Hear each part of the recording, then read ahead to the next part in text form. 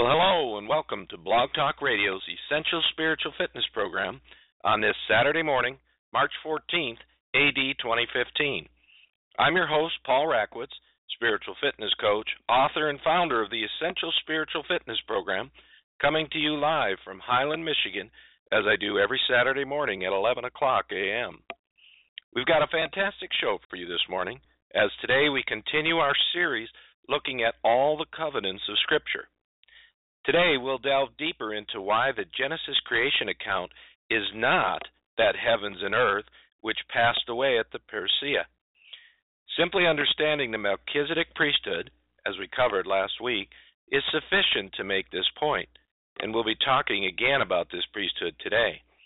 But with the covenant of dominion, you'll see another simple, straightforward way to understand why the literal creation of the heavenly and earthly realm described in Genesis 1 is not that which passed away.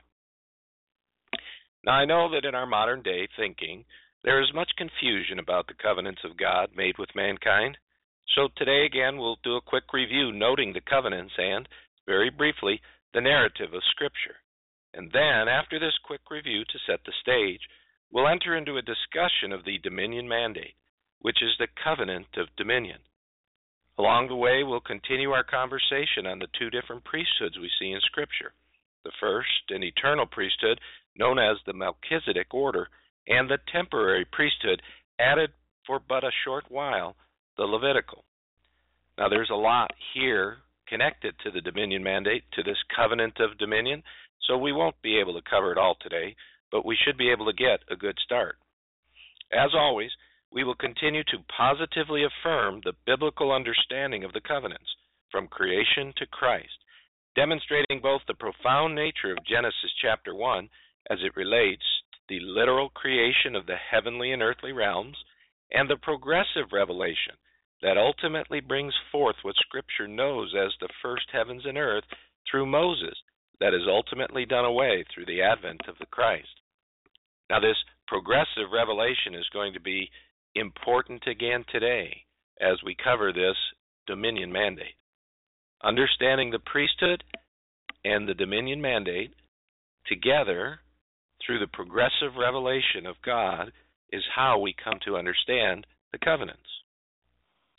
So, this show is designed to help all believers, regardless of your background or current thinking, regardless of whether you, 1, agree with 2,000 years of Christian saints that Genesis 1 is about the physical creation, or 2, are presently confused given the rash of different teachings running through certain camps, both scientific and religious, or 3, are thoroughly convinced that Genesis 1 isn't about the literal creation of the universe at all, due to the higher criticism of certain scholarly types. Wherever you're currently at, you will find this show immensely satisfying, as it will either bolster your faith, undo your present confusion, or challenge you to abandon your current belief. Let's start again today with a quick review of the covenants. Remember, we have the following. Before the fall, we have the dominion mandate, the covenant of dominion with humankind. And this is what we'll be starting our discussion a little bit more deeply on today. And then after the fall, we have the Adamic covenant, which was the promise of the Christ, the Noah covenant, which was the promise to never again blot out all flesh.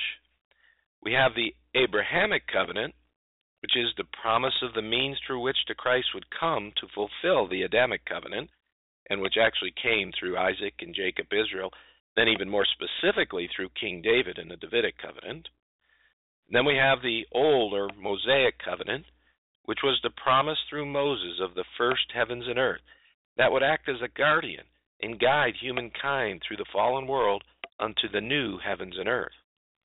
And then, finally, we have the New Covenant, the promise fulfilled for both the Adamic covenant and the Abrahamic covenant, and therefore the dissolution of the remaining outward relics of the old Mosaic covenant is brought to pass as well. In that new covenant, we as well have the fulfillment of our first covenant, that of the dominion mandate. So that's a review of the covenants, and let's look again then quickly at the narrative of Scripture. In order to understand all of these conversations, all of the covenants and what we read in Scripture, it's important to understand the covenants through which God worked out His revelation and the narrative through which we see God working out His will through the covenants. So the narrative of Scripture starts with the original creation, that literal universe, the spiritual realm and the earthly realm. And then we have the original priesthood, Melchizedek, not the Levitical. And then we have the mutiny in heaven. This is that concept of Satan mutinying against God and being cast out of heaven. And then we have Adam placed in the garden, and we have him falling, being enticed by that mutinous fallen angel. So already in the narrative, we have very early on two different environments. The environment into which Adam was first formed, and the environment into which Adam was cast after his sin, and was therefore immediately judged with that judgment of death which passed through to all of humanity. After the fall, then, we come up to the flood, with sin having become such a problem in this fallen world that God had to bring a universal flood and start anew the human race through Noah. And here at the flood, we have this covenant with Noah given that God would not destroy all flesh ever again. After the flood, then, we see sin ramping up again, leading to the Tower of Babel. And here at the Tower of Babel, we therefore have Christ needing to separate men by language across the face of the earth in order to separate them and keep them in different groups in order to help keep them from coming into one group as one large band of sinners, as happened leading up to the flood and was happening here as we led up to the Tower of Babel. And remember, the whole purpose of that tower that they were building there was for these men to rise up against God and say to him, even if you flood the world, we will build a tower so high up into heaven that the flood won't be able to reach us. They were trying to build a fortress that they felt would keep them from any future judgments of God. And so, being of one language and of one people, sin kept just sort of massing together, almost in that crowd mentality. And so God resolved that through the Tower of Babel by separating people through language across the face of the earth. After the Tower of Babel, we have Abraham called, and he is called from this post-flood, post-Tower of Babel world. And Abraham, through faith, was called, and this Abrahamic covenant was given to him. And in essence, this covenant was that through him, the Christ that was promised to Adam in the Adamic covenant would come. And so when we understand of the Abrahamic covenant that all the world would be blessed through him and through this covenant, it isn't through Abraham that they'll be blessed, it's through that which will come through Abraham, which is the Christ. After the Abrahamic covenant and Abraham's calling, we then have Isaac and Jacob through that lineage brought forth the Israelites, and with the Israelites we have then the Mosaic covenant given. This Mosaic covenant is given as the first heavens and earth, and it's given to be our guardian.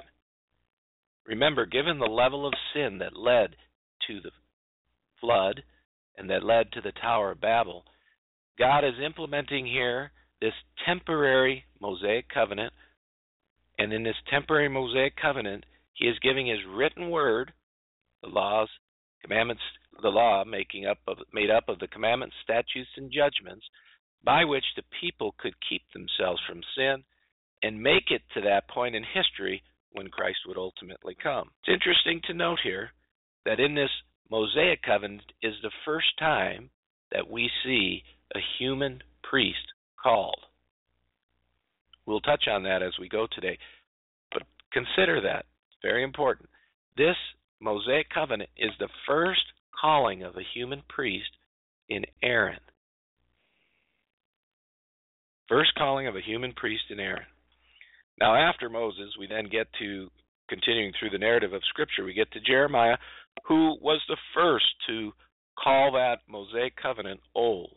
And in so calling it old, he then made way immediately for that which would come and be the new. After Jeremiah, we see the preparation. We see that fallen post-flood world prepared through the Greekification of the world, the conversion of that old language into the language of the world into which Christ would come, Greek, We see that old language translated into the Septuagint in preparation for the coming of the Christ, and we see all the sons of Noah brought under the rule of the Roman Empire. So that's the preparation for the coming of the Christ. And then in the narrative of Scripture, we have Christ the Conqueror coming. First, as that little child, the babe wrapped in swaddling clothes, the incarnate God, Christ, God with us, Emmanuel. And then Christ, through his ministry, and then the cross, and the descent into hell, and the resurrection, and then the ascension up into heaven, and then the giving of his Spirit at Pentecost, Whitsunday, White Sunday, unto his people, bringing forth the great victory that he won in fulfillment of the Adamic covenant and the Abrahamic covenant. And then finally we have the universal restoration. The universal restoration being the time when this Christ who had won the victory at the cross for the saints then brought all of the universe, the saints and the sinners, into that kingdom, kicking and screaming for the sinners, no doubt. And that's what that story of the judgment at the end is all about. So that's the narrative of Scripture, taking us from that original creation in which all of these things would happen through to the first calling of human priests in the Mosaic covenant, that first heavens and earth that would become old and done away with, all the way to Christ, who fulfilled the dominion mandate, the Adamic covenant, the Abrahamic covenant, all the way through.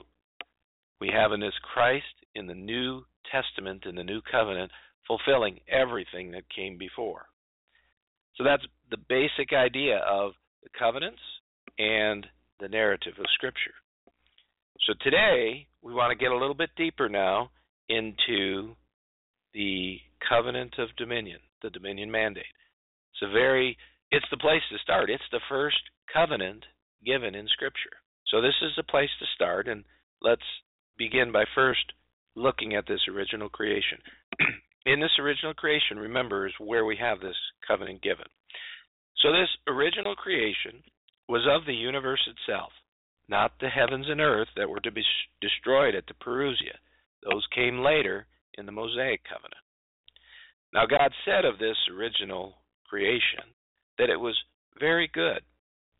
Powerful statement that he makes there. And the dominion mandate, the covenant of dominion, was initiated here in this original creation. The rest of the covenants that we see in Scripture, God is using to bring forth the fulfillment of this first covenant of dominion. That's an important point. And ultimately, Jesus preaching the kingdom of God and bringing forth the kingdom through the new creation is the ultimate fulfillment of this dominion mandate, of this covenant of dominion. So when we think about that original creation, we think about the first covenant we see in Scripture. Now, just so that we don't miss anything, we're going to actually read here out of Genesis, chapter 1, verses 26 through 31, to see this dominion mandate, this covenant of dominion, given unto humankind. Starting in verse 26 of Genesis chapter 1, we have God speaking here, and he said, "Let us make man according to our image and likeness, and let them have dominion over the fish of the sea, and over the flying creatures of heaven, and over the cattle and all the earth, and over all the creeping things that creep on the earth." And God made man according to the image of God. He made him, male and female he made them.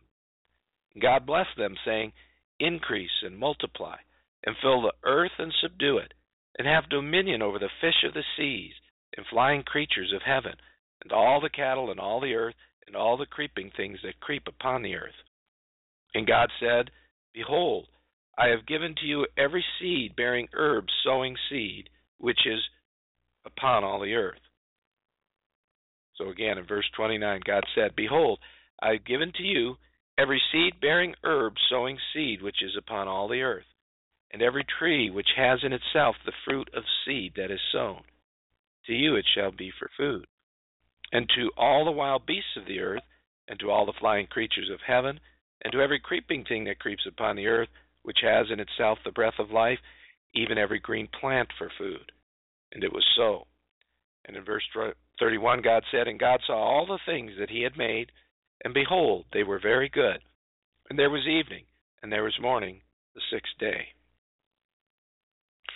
So do you see here in Genesis chapter 1 and verses 26 through 31 that on the sixth day God made man, male and female.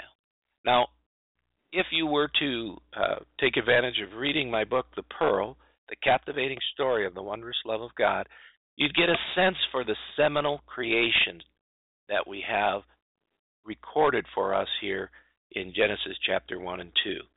Seminal creation means that stages we see the creation coming to pass. God is relating to us both those things that he's doing in his mind and those things that he does in the real world through actual formation of the things he first creates in his mind. So here in this first chapter, in verses 26 through 31, we see God creating in his mind humankind, mankind, male and female, and giving them this dominion mandate. What we'll find is after the 7-day creation, then what we refer to as on day 8, we see Adam first being formed. Humankind had all been created, but not physically formed yet in the earth. And then what we have in Genesis chapter 2, on quote-unquote day 8, is the actual formation of the first man of humankind which God created on day 6. So that's this notion of the seminal creation that we want to understand in order to understand the literal creation account given here in Genesis chapter 1 and 2. So we have then this dominion mandate, and I'm going to pull back up a little higher because in this dominion mandate now I have to ask the question, did we see anything about Adam being a priest there? We see Adam being given dominion over God's earthly realm. Adam wasn't given dominion over the spiritual realm. Adam was given dominion over the earthly realm. And in the giving of that dominion, do you see him being called out to be a priest? We don't see that here in Genesis chapter 1. You won't find the word priest until we get out to Genesis chapter 14. And when you find the word priest for the first time out in Genesis chapter 14, what you'll find is that term is used in reference to who? Melchizedek. And when you go out and understand that term being used in reference to Melchizedek, then what you do is you go to Hebrews chapter 7, and in Hebrews chapter 7 you see this Melchizedek of Genesis 14 described.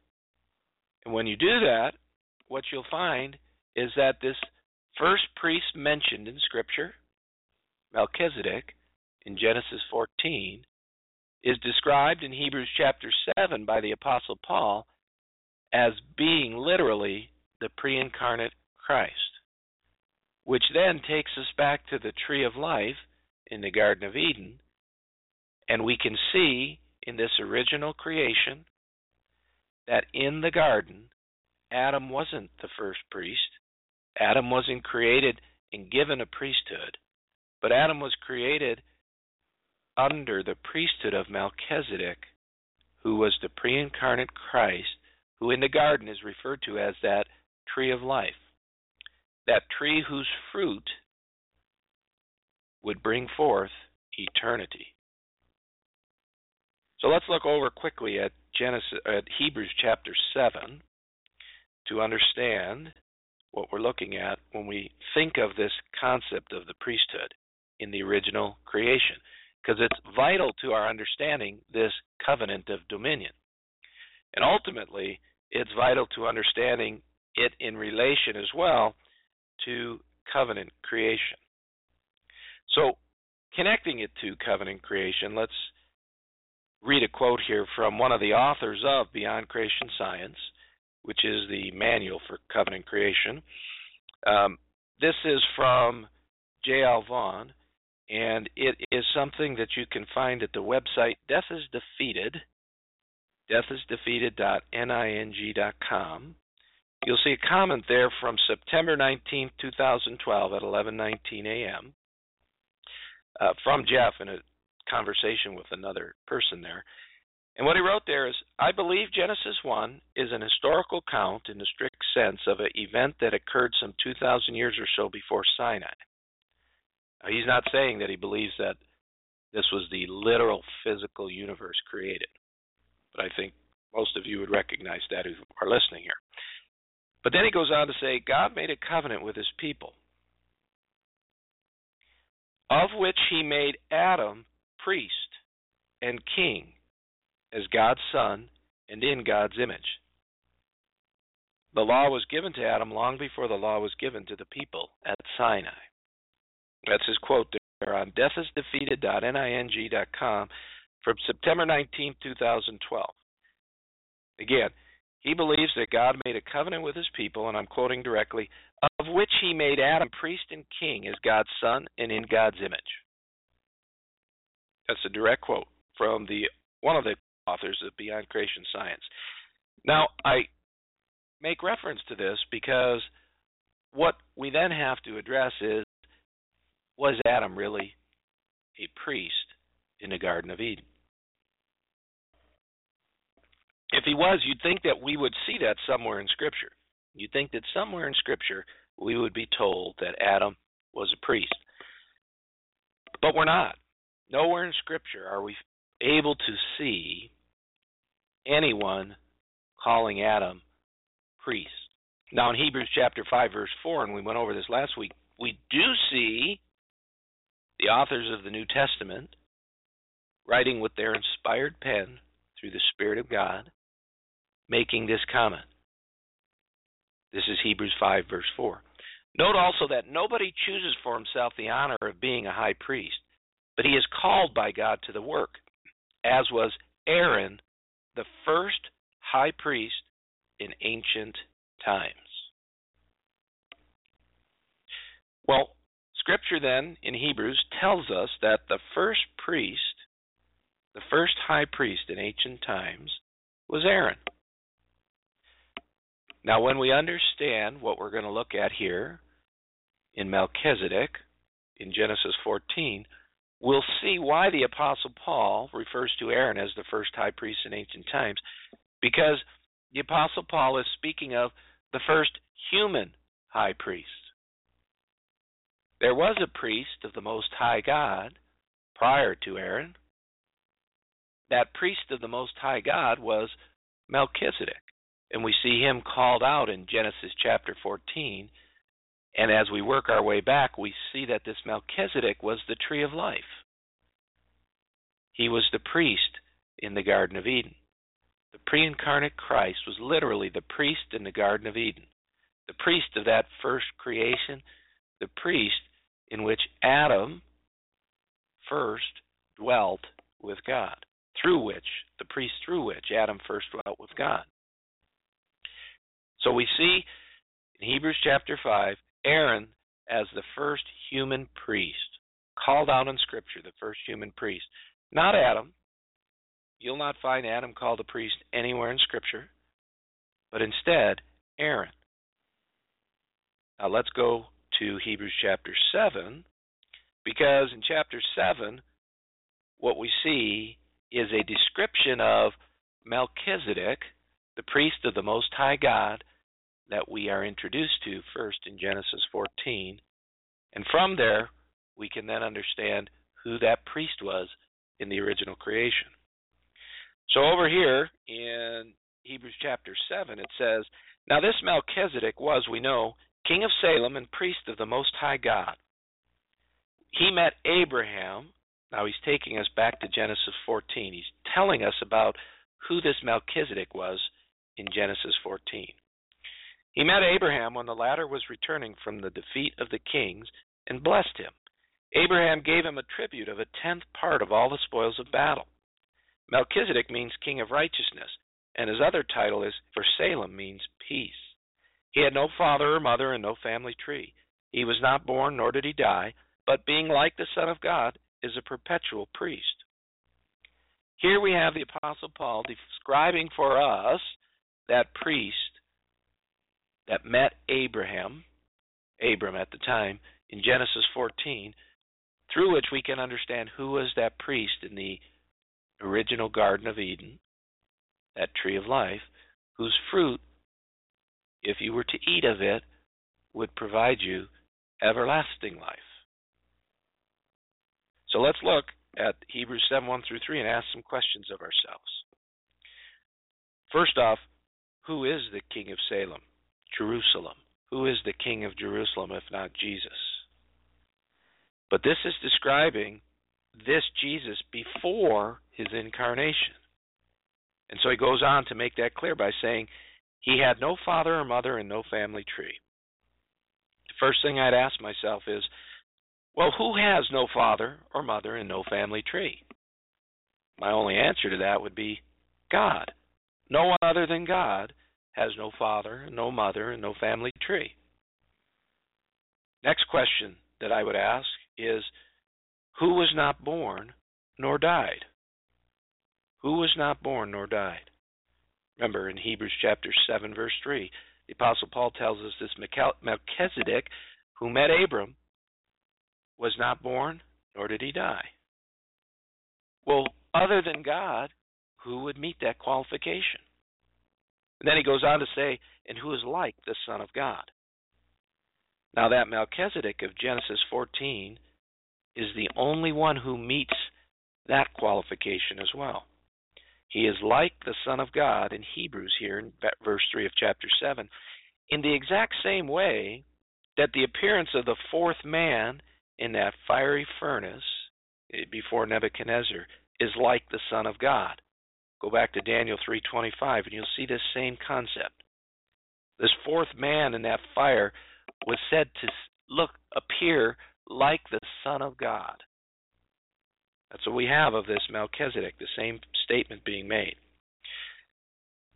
So in reading these questions and answering them, no one fits these qualifications for that Melchizedek of Genesis chapter 14, but the pre-incarnate Christ. For the pre-incarnate Christ also had no father or mother or no family tree, nor was he born nor he died. And that pre-incarnate Christ was like the Son of God in Daniel 3:25. This pre-incarnate Christ matches all the criteria here of Hebrews chapter 7. The next thing that we're told in verse 3 of Hebrews 7 is that he is a perpetual priest. Now who can meet the qualification of being a perpetual priest other than Christ? No one. No one but Christ himself can meet the qualifications given in Hebrews chapter 7 of that Melchizedek priest we saw meeting Abram in Genesis 14. Now remember, when Christ became incarnate, he as a man was born of a woman, and his father was God, and he died on the cross. But this pre-incarnate Christ, this is the one who ultimately became incarnate in that body of the flesh. This is the one being described by the Apostle Paul. So in this marvelous book of Hebrews, we have for us given this eternal priesthood of Melchizedek, who always, and which priesthood had always one person who fit the bill to fulfill its qualifications, that being Christ himself. So from the beginning to the end, we have the eternal priesthood of Christ, the mediator between God and man, present in the story. Taking that all in, soaking that all in, go back to the original creation. Was Adam the priest in the Garden of Eden? There's no mention of Adam being the priest in the Garden of Eden in Scripture. None whatsoever. We do see in Scripture that Aaron was the first man who was called to be a high priest. But before Aaron, there was no human being that was a priest. Now, some of you, as you're listening to this, might be thinking to yourself, but I know Scripture tells me that God made us to be a kingdom of priests and kings. And that's true. God did make us to be a kingdom of priests and kings. But did he make us that way in the original creation? Did he make us a priest in the original creation? Or rather, was it through the revelation over time that he made for us a kingdom in which we would be kings and priests? That's what really happened. We were made kings and priests over time. Now that takes us to a very interesting point as well, doesn't it? We were made kings and priests over time. We weren't created in our original state as that king and priest. Now, to further our story here that Adam was not the priest in the Garden of Eden, I would ask the question, who made sacrifice? Who shed blood for Adam's sin? Now, if Adam was a priest, he would have done that himself. But Adam didn't do that himself. In chapter 3 of Genesis, verse 21 through 24, we have the following. And the Lord God made for Adam and his wife garments of skin and clothed them. And then, in verse 24, God cast Adam out, caused him to dwell over against the Garden of Delight, and he stationed the cherubs and the fiery sword that turns about to keep the way of the tree of life. So we have in verse 21 of chapter 3, our Lord God, in his role as the high priest, making for Adam and Eve garments of skin, obviously shedding blood to do that, clothing them, and then of his own self, stationing the cherubs and the fiery sword that turns about to keep the way of the tree of life. In other words, shrouding in mystery this Melchizedek priesthood, the priesthood of that original creation. That's what's happening when Adam is cast out of the Garden of Delight and God stations cherubs and the fiery sword that turns about to keep the way of the tree of life. He's shrouding in mystery that Melchizedek priesthood, the original priesthood of that first creation. Now, as we walk through the story, remember we keep starting with that narrative of the story so you can piece all this together as we talk about it. Think forward a little bit. We already read that Aaron was the first human being called to be a priest. And from Aaron, we have the Levitical priesthood of the Mosaic covenant. Now, I have to ask this question, and you need to think through this. In seeing in Scripture that Aaron was the first human being called to be a priest, was Adam a part of that Levitical priesthood? Was Adam a part of any priesthood? From Scripture, we don't see Adam being a part of any priesthood. We see Adam formed to live under the mediation of the high priest Melchizedek, who Hebrews 7 tells us was the pre-incarnate Christ. And in the garden, he's referred to as the tree of life, that tree whose fruit, when one would eat, would provide eternal life. We see Adam eating of that tree in the garden, and then when he falls, we see him losing that life and losing access to that eternal life. And so he dies. And at that same time, we see that high priest who could bring eternal life and who was bringing life to Adam in the garden, shrouded in mystery, and kept from Adam and his generations. That's what we see in the garden. That's the story of the Garden of Eden. The story of the Garden of Eden without Christ, the Melchizedek priest, being the mediator there in the garden, makes no sense at all. Making Adam the priest in the Garden of Eden completely undermines all of Scripture, destroys the story of the Christ completely, and turns the writer of Hebrews into someone who has no idea what he's talking about. Hebrews tells us plainly Aaron was the first man to be a high priest, and it tells us plainly that the pre-incarnate Christ was Melchizedek of Genesis 14.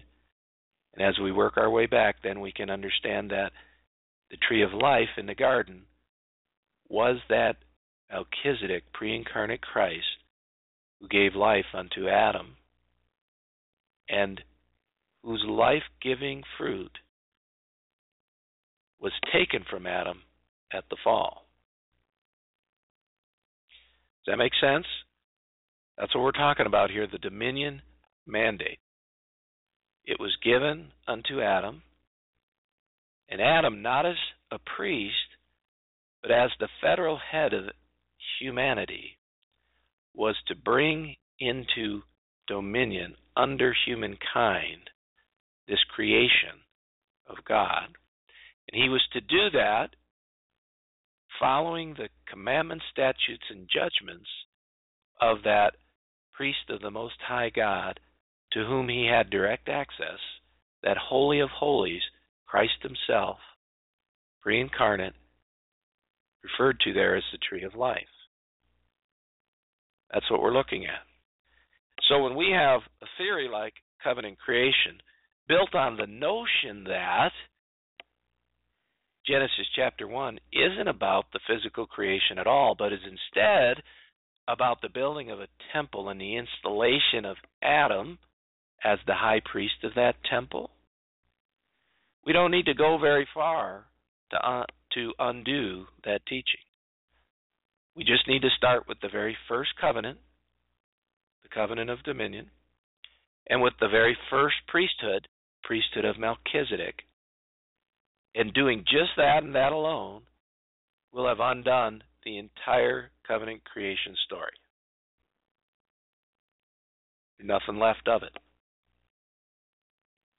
If Adam's not the first priest, then what's happening there? Well, I know what's happening there. God was building the physical universe. He was building the spiritual realm. He was building the earthly realm, including the heavens of our atmosphere and the heavens of outer space. And in so doing, he was placing Adam there, federal head of humankind, in order to bring this creation which he had made for this very purpose under the dominion of the high point of his creation. And he was doing all of this through the mediation of that Melchizedek priesthood, the pre-incarnate Christ.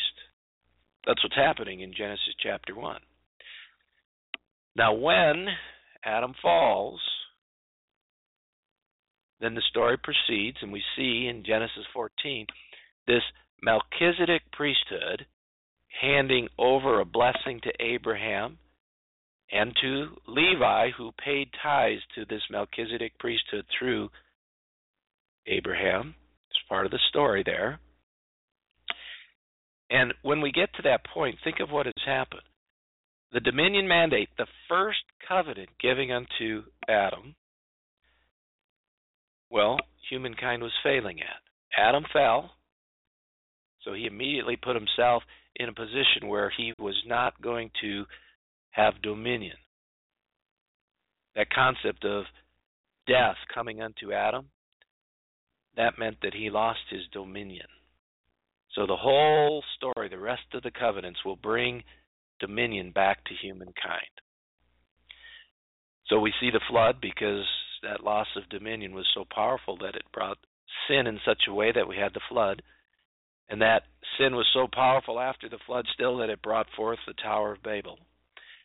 The Tower of Babel. And then we go from there to the calling of Abraham, and we see now the Melchizedek priesthood handing a blessing, giving a blessing to Abraham, and in essence, handing the baton of the priesthood to the descendants of Abraham, ultimately Aaron, who was, as Paul said in the Hebrews chapter 5, the first human who was called to be a high priest. This is that first heavens and earth, always meant to be temporary, that was brought forth, and it, for the first time, brought mankind into the priesthood. It brought mankind into a priesthood that was temporary, and it was a temporary priesthood because the priesthood that man first received, the Levitical priesthood, was a priesthood that could not do away with sin. It was a priesthood that could not overcome the ancestral sin of Adam. So this first heavens and earth wasn't the fulfillment of the Adamic covenant, which was the promise of the Christ. It was the means by which God would ensure that humanity could make it through the generations needed to bring forth the Christ. That's why the law and that Mosaic covenant and the Levitical priesthood is referred to as our tutor. It was meant to keep us from falling into such sin as happened that brought forth the flood and the Tower of Babel. So this temporary Mosaic covenant and this temporary Levitical priesthood that went with it, the first human priest being Aaron, then ultimately also fell into disarray. And so Jeremiah called it old. And from there we have the preparation of the peoples of the earth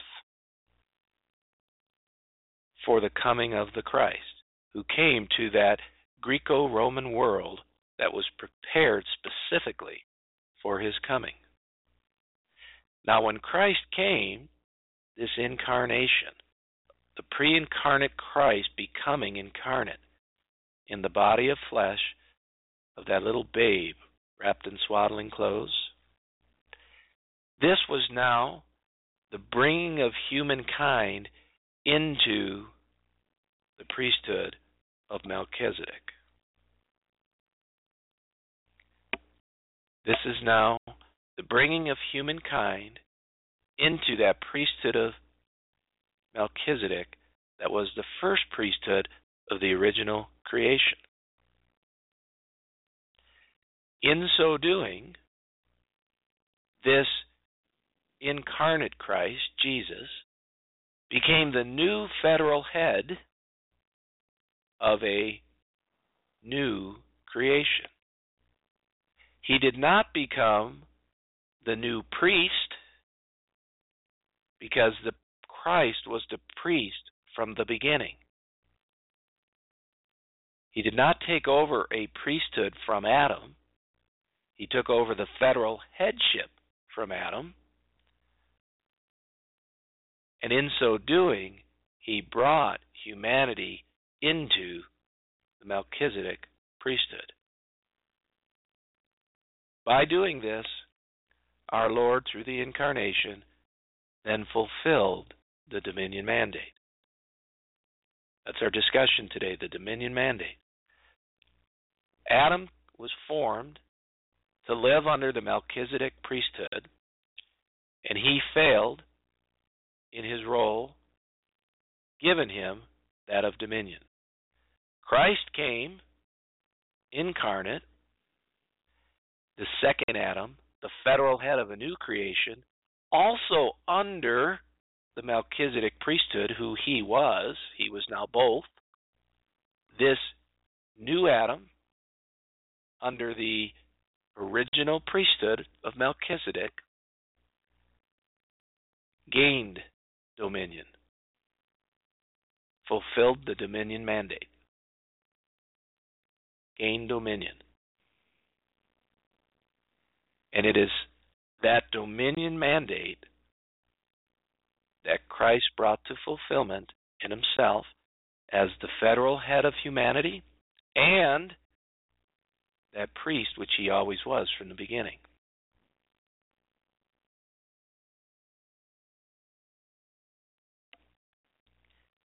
So that is our lesson here today. Our lesson is all about the dominion mandate, that first dominion mandate, that first covenant of Scripture that was fulfilled in Christ and which was given with Christ as the priest, the mediator between God and man as the head of the earthly realm, not the priest of the earthly realm. In the original creation, the dominion mandate is given, and in that original creation and in that original covenant before the fall, Christ, pre-incarnate, is the priest of the Most High God, and Adam is the man given the role of taking this earthly realm under his dominion, following the commandments, statutes, and judgments of that priest, Melchizedek, the mediator between God and man. All of that comes to fruition and fulfillment in Christ and his incarnation. As Christ in his incarnation became the second Adam, and so was capable of fulfilling as a man the dominion mandate, that first covenant, which Adam failed to fulfill. And then also, because he was already eternally that priest of the Melchizedek order, he brought humankind into that priesthood and resolved all of the covenants in himself. Now remember, I mentioned those verses that some of you may be thinking of. God made us to be a kingdom of priests and kings. Well, I want you to go into Scripture and read those. Okay, I want you to go into Scripture and read those verses. And notice where they are. We have them noted. We have a verse like that in the time of Moses associated with the Mosaic covenant, where God was telling his chosen people then of the Mosaic covenant, living under the Mosaic covenant, that he wanted to make them a kingdom of priests and kings. And in Revelation, we have that same notion. We have that notion that he was bringing them forth. He was bringing them forth to be a kingdom of priests and kings. He's making them a kingdom, that they might be a kingdom of priests and kings. So think about that. In the original creation, that's not where God started. He didn't start with man being a priest and a king. He started with man being that federal head over creation, Christ, pre-incarnate, being the high priest. And then through the working out of the covenants, through the progressive revelation of Scripture, he ultimately made a kingdom through Christ where men are now priests and kings. That was his ultimate goal when he started in the original creation. That's not where he started, it's where he ended. So don't make the mistake of trying to recreate in a new covenant that which was created in the original creation. That's not what is happening.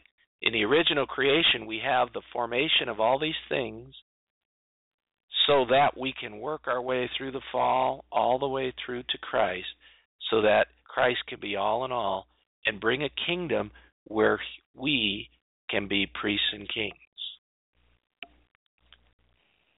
So that's all wrapped into this notion of the dominion mandate, the covenant of dominion, the very first covenant into humankind, given to Adamkind, given to humanity.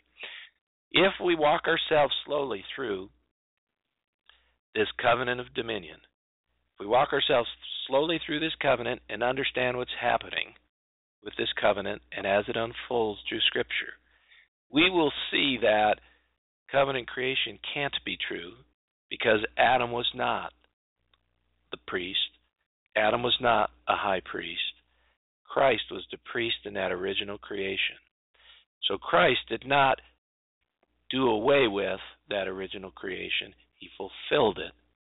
What he did away with was the Mosaic covenant, which first brought mankind into the priesthood, but it was only a temporary priesthood because priests of the Levitical type always were dying and the new one would have to come. But the priest of the Melchizedek type never die. So going all the way back to that original creation and going all the way back to that first covenant made with man, doing those two things will provide us the context of Scripture to understand everything's fulfillment in Christ. Okay, so I think that's going to be enough for today. There's a lot more that we can talk about on this Dominion Covenant, and maybe next week we'll do more of that, because not only in understanding the Dominion Covenant do we undo covenant creation and return ourselves to the correct interpretation of Scripture that the Genesis creation account is of the literal physical human or literal physical heavenly and earthly realms, and then we see from there springing forth all these different covenants and them all fulfilling themselves in Christ. Not only do we return ourselves to that correct understanding of things, but also by understanding the covenant of dominion and that original creation, what we also do is we come to understand what it means when Christ says, "Occupy till I come." So maybe next week what we'll do is we'll cover that notion of what it means, occupy till I come, and what it means to be a part of the priesthood of all believers, and how we occupy according to this now fulfilled covenant of dominion between God and mankind. So I think that's what we'll get into a little bit next week as a subject in and of itself, but it extends the notion of what we learned in this study about this dominion mandate. So this brings us to the end of our show. In our regular Saturday morning shows, we'll keep learning more and more about all of these things, which really boil all down to Christ's completed atonement at the cross, his harrowing of hell, redemption's natural result, and how continuing in Christ's word is the mean by which we can integrate him into our daily lives with both a cleansed spirit and a purified conscience. I'd ask that you remember as well, I've written a couple of books, The Pearl, the captivating story of the wondrous love of God, which really goes through a lot of that creation account and the fulfillment of the dominion mandate in Christ. So you might want to take a look at that book. It's available at Amazon, or if you join my spiritual fitness program, I'll actually send you that book for free. So your first month in the spiritual fitness program, you'll actually be ahead of the game. And then I wrote another book recently called The Virtuous Life, God's First and Great Commandment. And this is a book describing in detail how we can love God with our whole heart, soul, mind, and strength, and our neighbor as ourselves, or as I like to say, our neighbor and our own selves. As for my spiritual fitness program, you can learn more about that at my website, www.spiritualfitnessprogram.com. That's www.spiritualfitnessprogram.com. And there you will learn more about how you can participate in the spiritual fitness program and what it will provide you. The beauty of the spiritual fitness program is this: it is based on this teaching of the covenants and this teaching of the narrative of Scripture, including that Greekification of the world in preparation for the coming of the Christ. So this entire program teaches you and prepares you and provides you notes on Scripture as you read through Scripture from this very early and historic way of understanding our faith. So it's a great program. There's over 2,000 notes in there from 2,000 years of church history, teaching these covenants and this whole notion of the dominion mandate, the covenant of dominion being fulfilled in Christ. And really, this spiritual fitness program is where I get my material from for these podcasts. So if you want to get more deeply into all of this, getting into the program is the place to be, because that's where all of this stuff is at. So I want to say, looking forward, that you make sure and mark your calendar for next week, as we're putting together another fantastic show for you, which we just discussed a little bit. So be sure to tune in again next week at this same time. As for today, thank you for joining us this 14th day of March in the 2015th year of our Lord. I'm Paul Rakowicz, spiritual fitness coach, author, and founder of the Essential Spiritual Fitness Program. I've enjoyed being your host and coming to you live this morning from Highland, Michigan, as I do every Saturday morning at 11 o'clock a.m. I hope today that you've been blessed by listening in, and in the meantime, before I see you again, I would say be well, God bless, and I'll see you the next time.